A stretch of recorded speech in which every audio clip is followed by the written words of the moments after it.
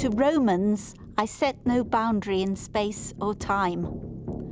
I have granted them dominion, and it has no end.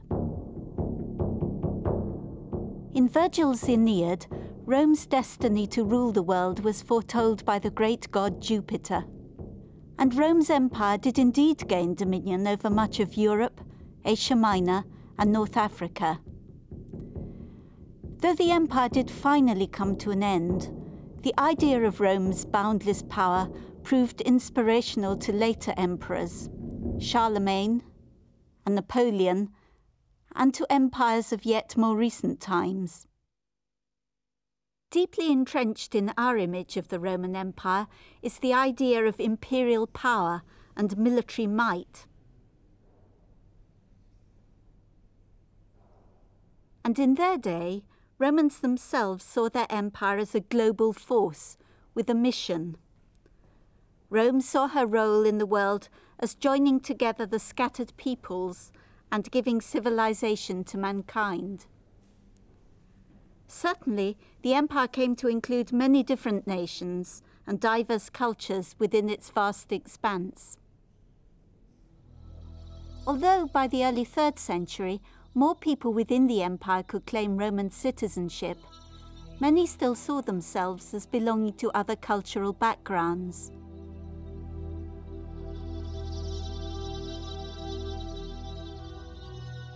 So what impact did being part of the empire actually have on them? What did it mean to be Roman? Through exploring a series of case studies, we can draw out some of the ways culture, identity, and power interacted in the multicultural world of the Roman Empire.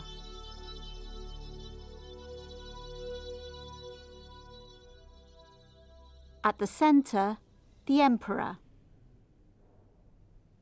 exercising his powers in Rome and across the provinces. But what about the rest of Italy? How did the emergence of Rome's empire affect the lifestyle of places on the Italian peninsula? What other cultural influences impacted on their Roman identity?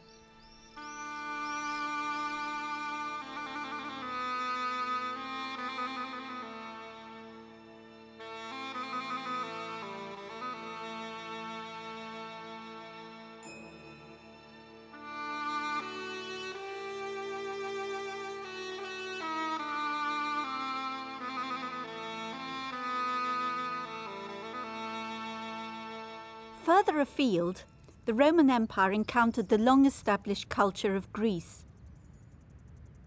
whose architecture, art, and literature had captivated Roman elites long before there was a Roman Empire. So what happened in Greece and Asia Minor when they succumbed to Roman domination? How could the great traditions of classical Greece be reconciled with the new demands of Roman rule? To what extent did Greek communities maintain their distinctive identities? On the northern edge of empire was Britain. Before it was finally conquered by Claudius, the Romans saw Britain as barbaric, exotic even, a place to conquer and civilize.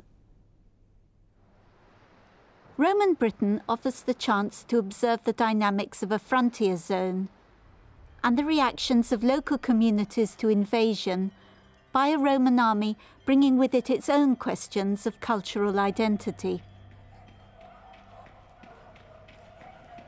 At the southern edge of the empire, North Africa. Its geographical proximity to Italy and its wealth of natural resources made Roman North Africa a major economic power in its own right. Yet there were strong local traditions, rooted in Punic culture, that told of a long history of rivalry and resistance to Rome's might. Was it possible for these cultural and political differences to be worked out? How far could the peoples of North Africa come to identify with a Roman lifestyle? And in Judea, Jewish religious traditions, Greek secular culture, and Roman officialdom reveal just how culturally complicated the Roman Empire could be. Across the empire, the same questions recur. What did it mean to its inhabitants to be Roman? What were their views of the empire? Drawing on evidence from literature, from inscriptions, evidence from archaeological sites, from surviving buildings,